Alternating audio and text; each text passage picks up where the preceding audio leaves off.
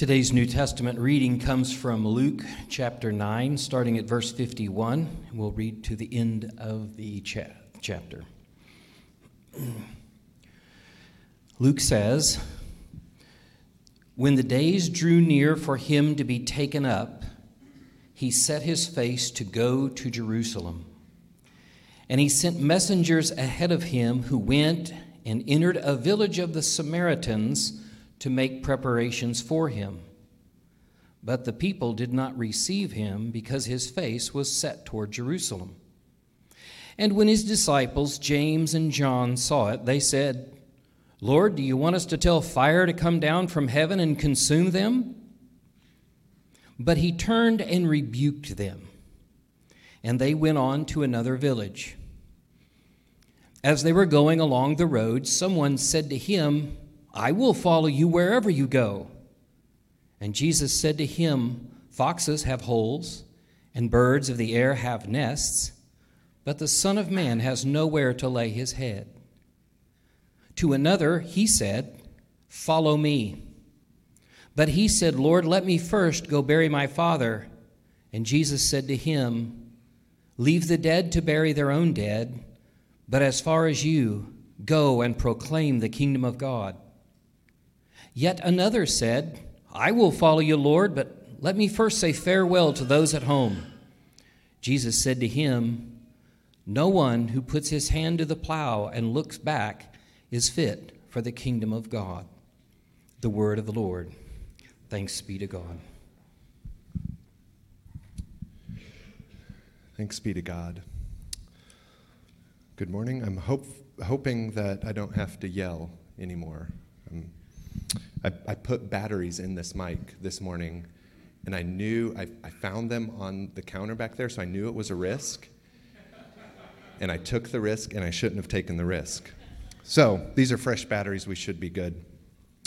Welcome. We're happy to have you if you're visiting with us. My name is Matt. We're continuing a conversation we started last week.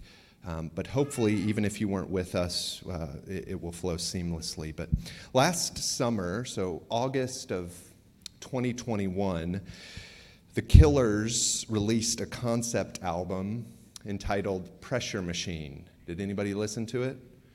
Pressure Machine? Okay, so it's actually quite good. But there's a track on the album entitled Quiet Town. And it explores, the song explores the twin realities of sort of rural poverty in America and the devastation that opioids have proliferated in recent decades, specifically in rural America. But reflecting on a specific unexpected tragedy in this small town, the chorus of the song begins like this. Things like that, so that unexpected tragedy, things like that ain't supposed to happen in this quiet town where families are tight, good people, they still don't deadbolt their doors at night in this quiet town. Things like that aren't supposed to happen. A sentiment I'm sure we have all felt a time or two that's not supposed to happen, at least not in this quiet town. At least not to good people. Last week we read the portion of Luke 9 that immediately precedes what Steve just read for us, where Jesus calls his disciples into a life of self-denial. He says, "Take up your cross and follow me." And I think an underlying principle inherent in that invitation is the admission that we are actually in control of very little in terms of what happens to us. So this is one of the things we talked about last week, and I think it's a really important place to begin this conversation on evil and suffering and even death.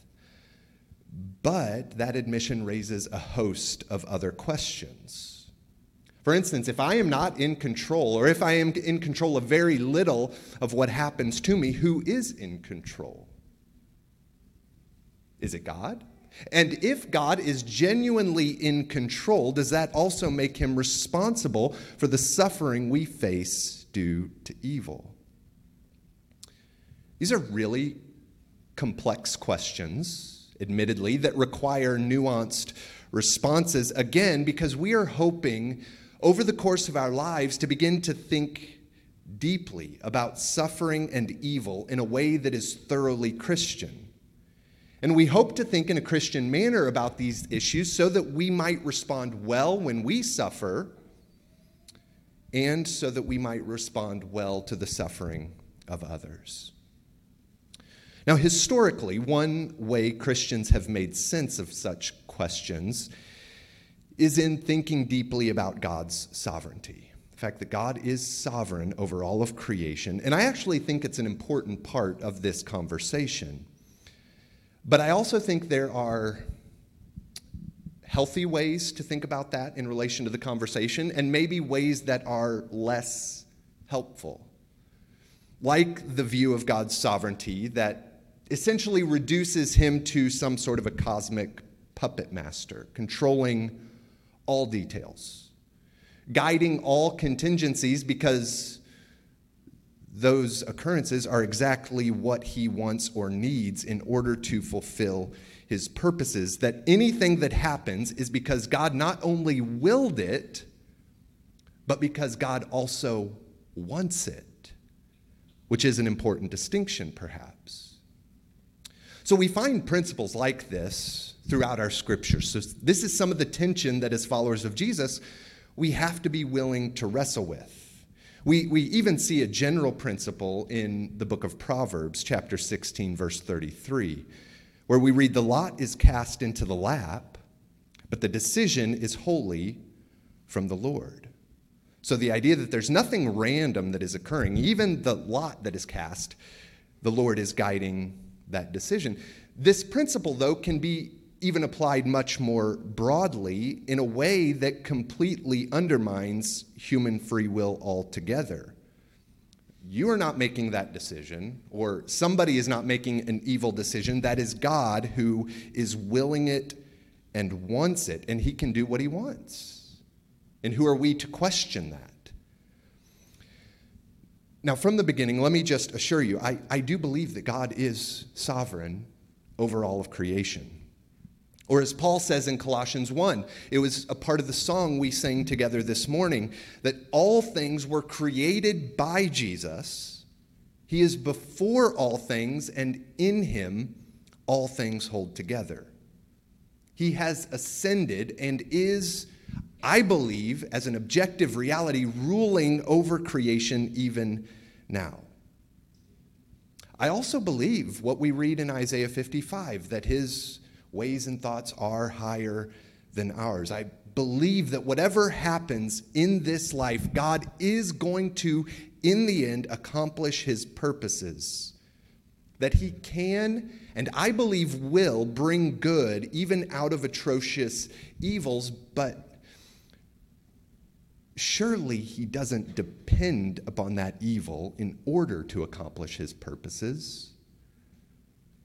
So and I'm not trying to be pejorative with the use of this phrase, but that is sort of the puppet master view of God's sovereignty, which, if taken to the extreme, sort of makes him responsible or the author of evil and death. I personally do not believe that God delights in or needs evil in order to accomplish his purposes. So in this way, I don't believe that God's sovereignty is an escape hatch for us to avoid wrestling with difficult ideas, which might lead us to passive indifference. But passive indifference isn't really the model of spirituality we find in our Bible. Yahweh's people have always been a people who wrestle with God, so to speak.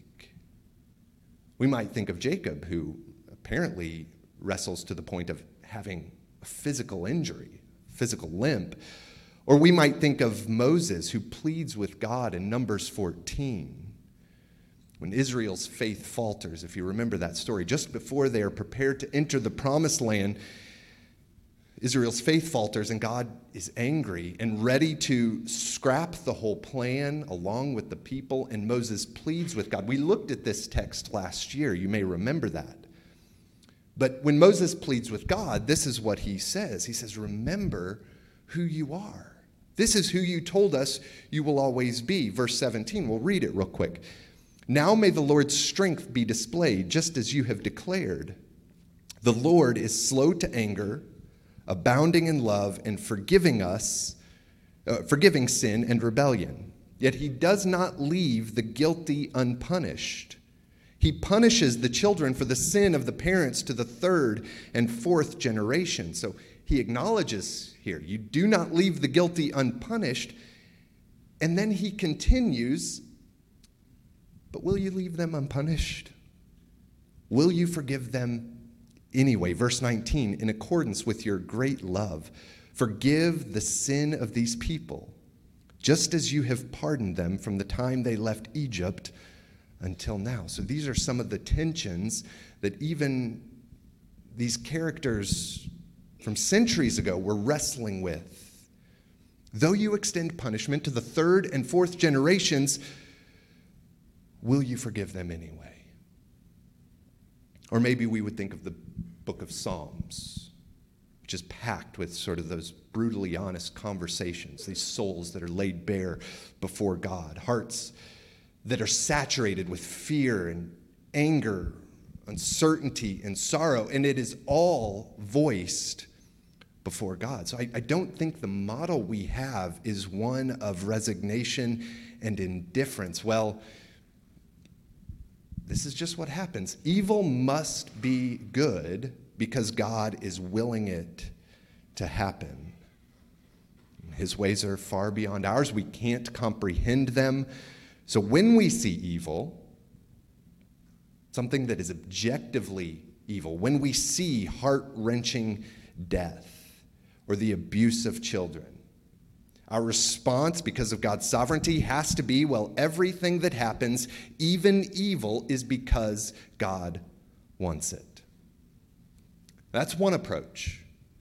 Or we might reach the conclusion, well, the bad stuff that happens when evil occurs, this must be God's judgment. Now, we find some of this voiced in our scriptures as well, the idea that he sends the flood, the storm, fires, illnesses in order to punish sin. But we cannot interpret that as an absolute principle. Even Jesus addresses this perspective, if you recall, in John chapter 9 in regard to the man who was born blind. And the disciples ask, who sinned? Was it this man or his parents that led to this physical condition? And Jesus says, this is not because of sin, whether this man's or the parents. We find these principles in Proverbs as well. Live wisely and you'll have a long life. Live wisely and you won't suffer calamity because good things happen to good people. Probably the most popular place we find this perspective is in the book of Job. Some have argued that the book of Job itself, we find this principle of retribution, that we reap what we sow. If we are experiencing evil or bad things, it is because of sin in some sense. It's either, well, God is far above and in control, so we don't question it, or God is judging you for something you did. These are the responses of Job's friends who try to explain away the pain and the suffering Job is experiencing. Either God is far above, so don't worry about it, don't wrestle with this, or you or your children have done something to deserve this calamity that you are experiencing. But remember, Job chapter 1, verse 1, the first verse of this book, we are introduced to this man named Job. And we read this, and that man was blameless and upright, one who feared God and turned away from evil. So he had health and wealth and a full house, and yet at the prompting of the Satan, unending tragedy visits him. If you remember that story, he loses quite literally everything, despite the fact that we are told he was blameless.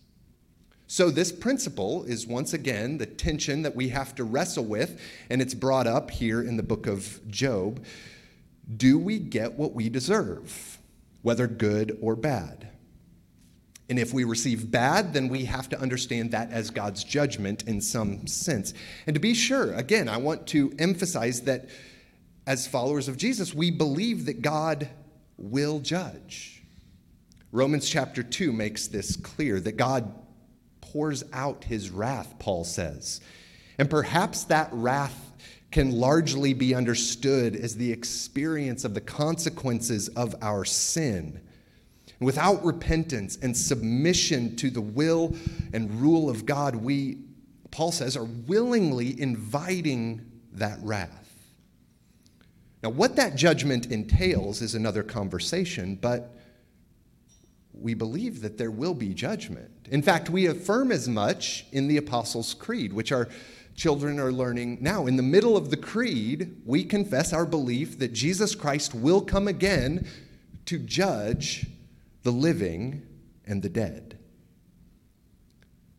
And yet the New Testament understanding of judgment is not reduced to just everything bad that happens in this life, whether it's natural evil or moral evil. That is the judgment of God. The New Testament picture of judgment is much more nuanced than that. In fact, I think to some degree we find this demonstrated in the life of Jesus, as the God revealed in Jesus calms the tumultuous storm that threatened to destroy sinful disciples. Instead of sending famine, Jesus feeds thousands of people.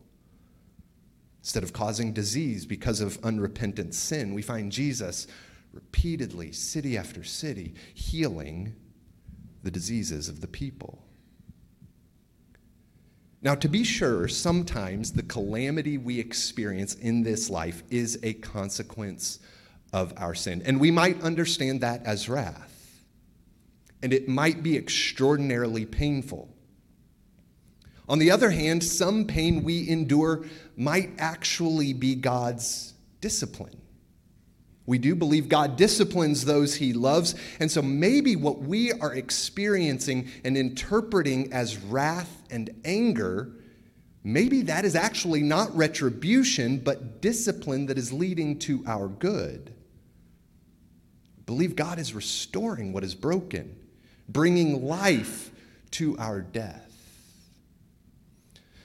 So that is all one approach that is, again, most popularly demonstrated in the book of Job. God is sovereign behind every occurrence in our world, even evil. So we shouldn't question it. In fact, we might want to rejoice when we see evil because God must want it. But again, settling for easy answers to really difficult tensions is not required for us to be people of faith. Now, so we're switching gears a bit. An alternative to that approach, and it's one that is quite common, is not God is sovereign and controlling all of these contingencies, but is to resign ourselves to cynicism and disbelief, which in my view is equally destructive. And in my view, it's an easy way out of these difficult tensions in its own right. So it's the perspective, well, in the face of this experiential conundrum that I am facing, the only reasonable explanation is that God does not exist. He cannot exist if I am enduring all of these terrible things. And if that's the conclusion we reach, the problem vanishes.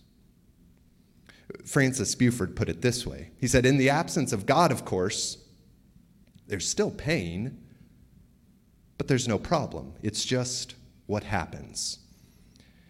In my view, that is an equally unsatisfying conclusion. Tish Harrison Warren, in her little book called Prayer in the Night, took that a step further and said, without the existence of God, yes, the problem of pain vanishes, But in its place, the problem of goodness emerges. Because if we have no overarching meaning and purpose any longer, goodness and beauty and truth are but a mirage. How do we account for goodness? How do we even understand goodness in any way that is meaningful or intelligible other than just a ho-hum, well, relatively happy about this, it must be good. Or at worst, I feel neutral about this, so it must be good. I think that's unsatisfying. In my view, Christian hope is the only adequate response, both philosophically and experientially. The Catechism of the Catholic Church says this, that there is not a single, I think I forgot to make a slide for this, but I'll say it anyway. There's not a single aspect of the Christian message that is not in part an answer to the question of evil. Or as Warren, in that book, Prayer in the Night, she put it this way. If there is anything remotely approaching a Christian answer to our questions about theodicy, the story is the answer. Story is the answer. Perhaps we even find a subtle reminder of this in that gospel text from Luke chapter 9, actually the portion that we read together last week. So if you remember, Peter and Jesus are interacting. Jesus extends that invitation into a life of self-denial with that recognition that we are not in control. But all of that, the invitation into self-denial, picking up our cross and following Jesus, it is all framed in the broader context of the story. The fact that Jesus Christ is the Messiah, he is the Christ who is summing up and fulfilling all of Israel's history to bring God's salvation. And that path to victory and salvation for the people of Israel involves God's own death. And so only in light of the incarnate, crucified, and resurrected God, Jesus Christ, who is now reigning as Lord over all of creation, only in light of that story can we begin to understand our own pain, our own struggle with the existence of evil in a way that is thoroughly Christian. So the New Testament vision of evil and death, though it is complex, I think it's appropriate to say that the New Testament vision of evil and death is to view it as the scandal that it is. That it is an absurdity. It's a moral outrage.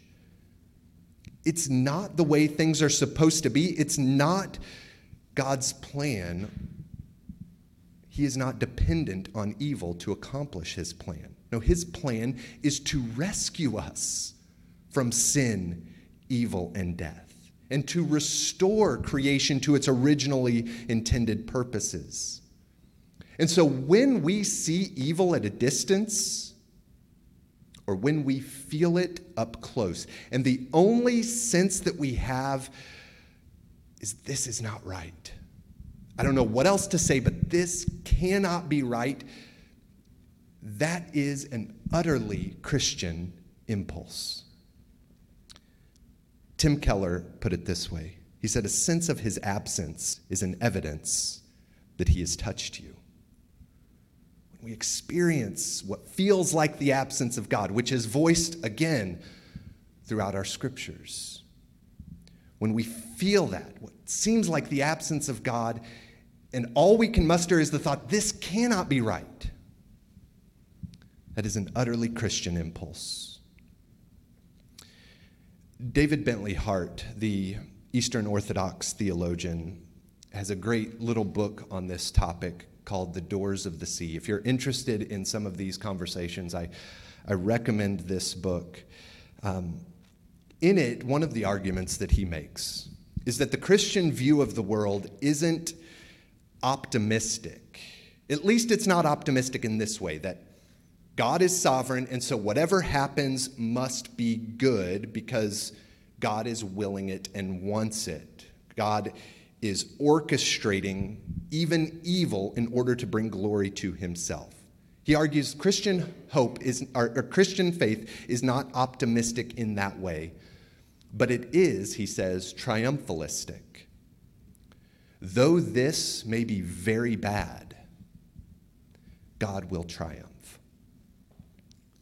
Paul says there are powers and principalities in our world. That is the enemy of God, not us. So when evil abounds, when innocents suffer, and all we have is a sense this cannot be right, as Paul says in Romans 8, death and evil will not overcome or separate us from the love of God.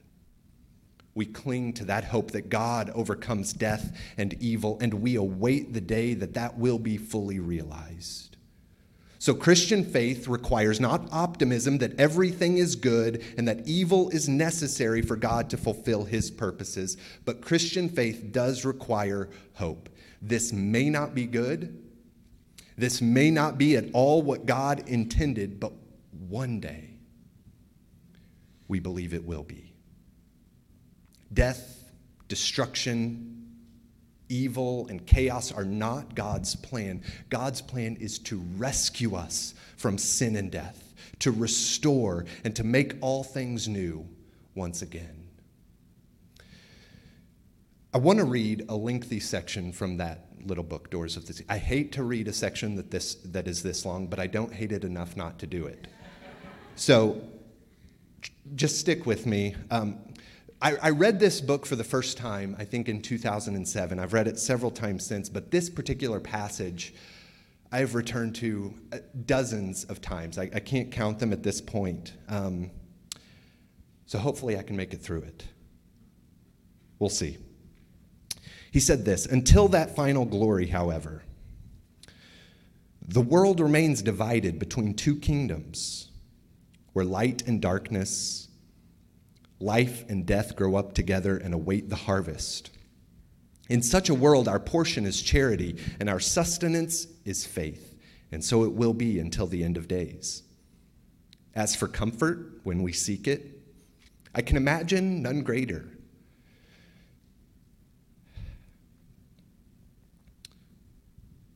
Give me a moment. I thought after dozens of times reading this that I could make it through without embarrassing myself, but I can imagine none greater than the happy knowledge that when I see the death of a child, I do not see the face of God, but the face of his enemy. It is a faith that has set us free from optimism long ago and taught us hope instead. Now we are able to rejoice that we are not saved through the immanent mechanisms of history and nature, but by grace. That God will not unite all of history's many strands in one great synthesis, but will judge much of history false and damnable. That he will not simply reveal the sublime logic of fallen nature, but will strike off the fetters in which creation languishes. And that rather than showing us how the tears of a small girl suffering in the dark were necessary for the building of the kingdom, he will instead raise her up.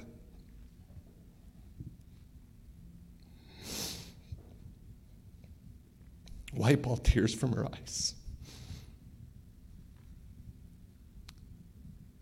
There shall be no more death, nor sorrow, nor crying, nor any more pain, for the former things will have passed away. And he that sits upon the throne will say, behold, I make all things new. Thanks be to God. This is our hope. Would you stand?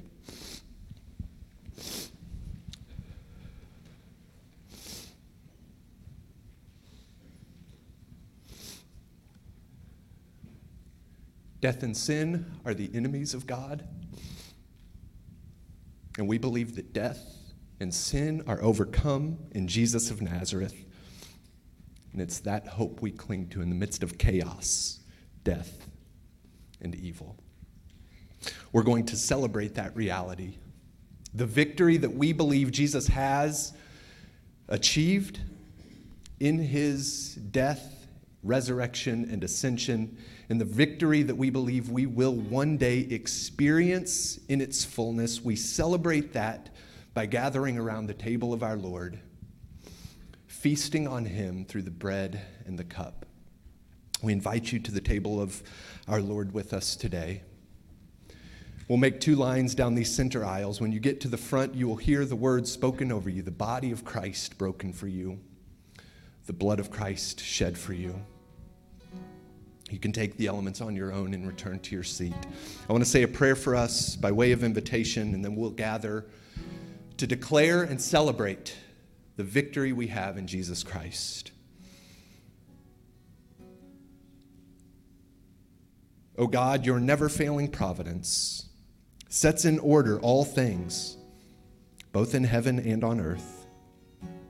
Put away from us all hurtful things, and give us those things that are profitable for us, through Jesus Christ our Lord, who lives and reigns with you and the Holy Spirit, one God, forever and ever. Amen. Amen. Would you join us at the table of our Lord today?